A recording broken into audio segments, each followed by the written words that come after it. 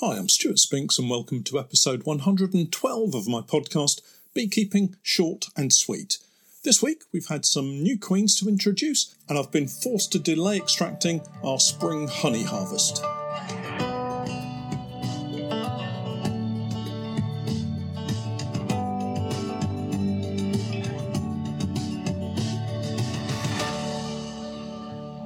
Beekeeping Short and Sweet, a beekeeping podcast for the inquisitive beekeeper with a short attention span. A beekeeper, in fact, just like me. I'm grateful to Honeypore Hives for sponsoring in part our podcast for this season. Honeypore Hives, as I'm sure you're aware, are Polly Langstroth hives, and we're setting up an apiary full of their hives this season, courtesy of Honeypore. Check out their range of hives and other equipment on their website, and I'll leave links to all of the websites in the show notes as usual. Honeypore Hives, designed by beekeepers for beekeepers.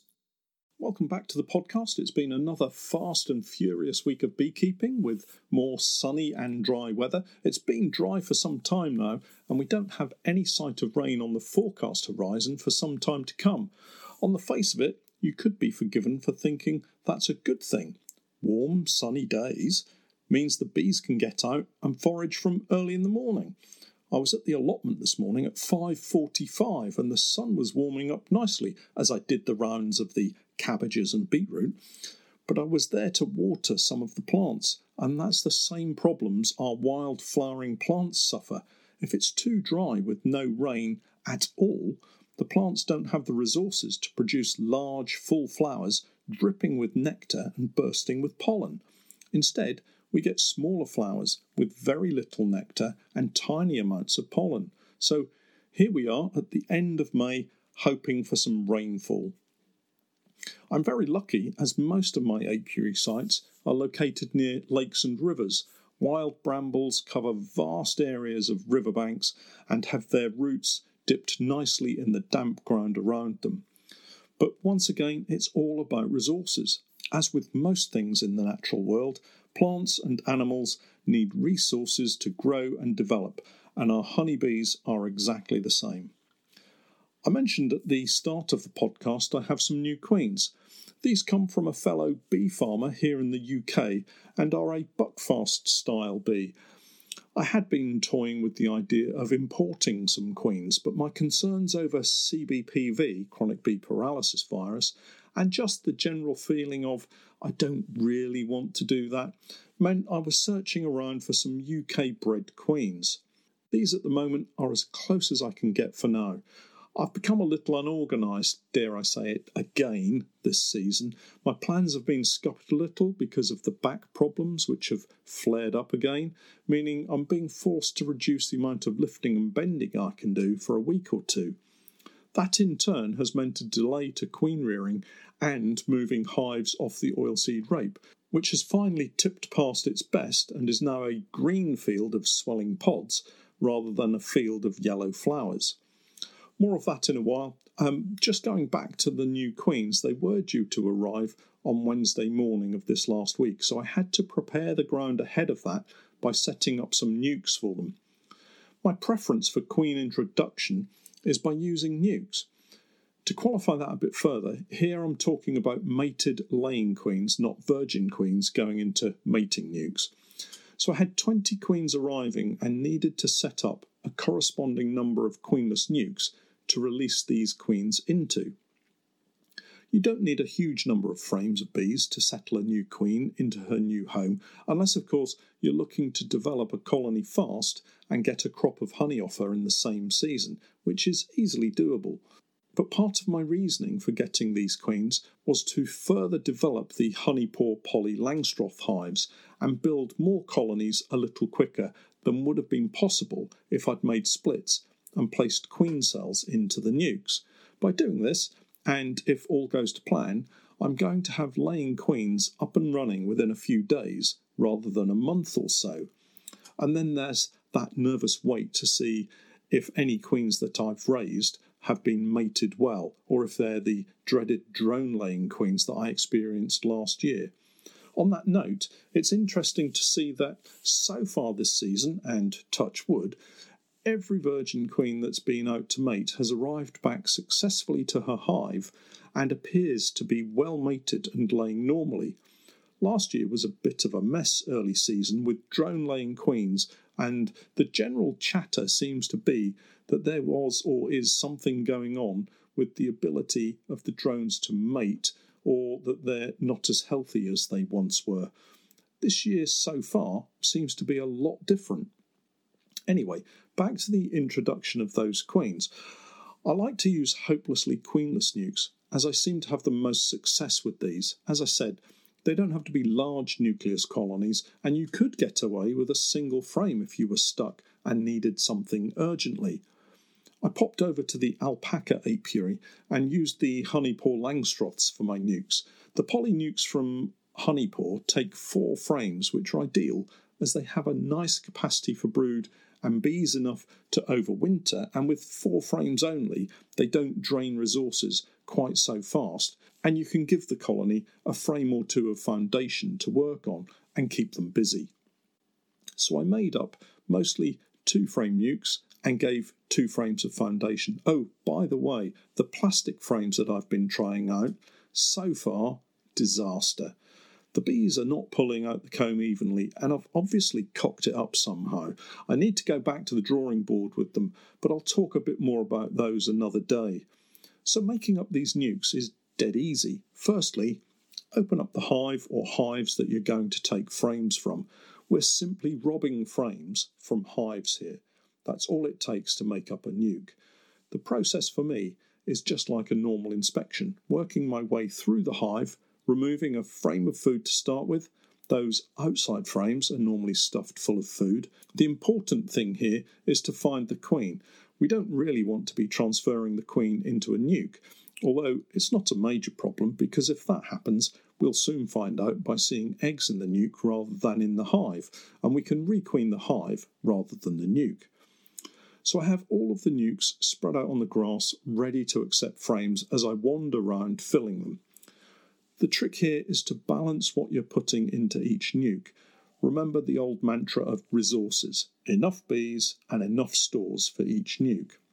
We don't want a nuke box full of sealed stores and few bees wandering around the frames, while other boxes are full of brood and bees but starve because they have no food. So a frame of food goes into the nuke and then back to the hive to check for the next frame.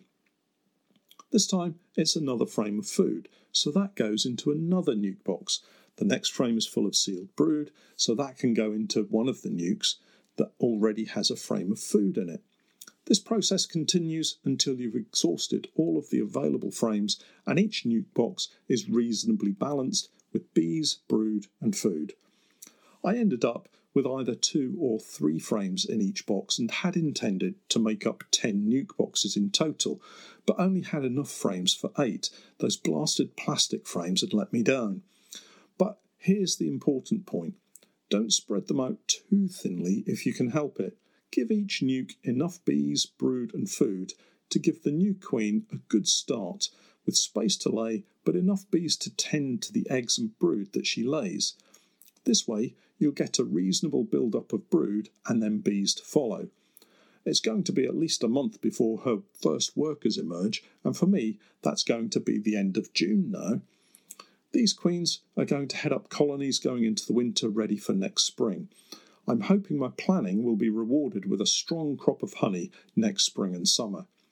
These nukes, once sorted, are then closed up by adding the roof and blocking the entrance, loaded onto the truck and taken away to the Fishing Lakes 14x12 apiary, ready to have the queens added. I'd allowed 4 days between making up the nukes and the anticipated arrival of the queens. Plenty of time for them to try to make emergency queen cells, and that's really important. Fast forward to the arrival day of the queens, and all is set.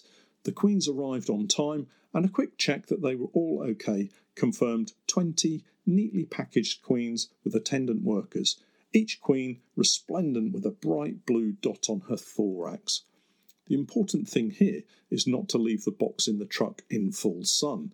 We really don't want to dehydrate and kill our precious new arrivals. Off to the apiary as soon as we can. The queens were only packaged up the day before, so they haven't been hanging around for any length of time. If they had been, it would be advisable to give them a little water to drink, but it was less than 24 hours since they'd been picked and packed, so to speak.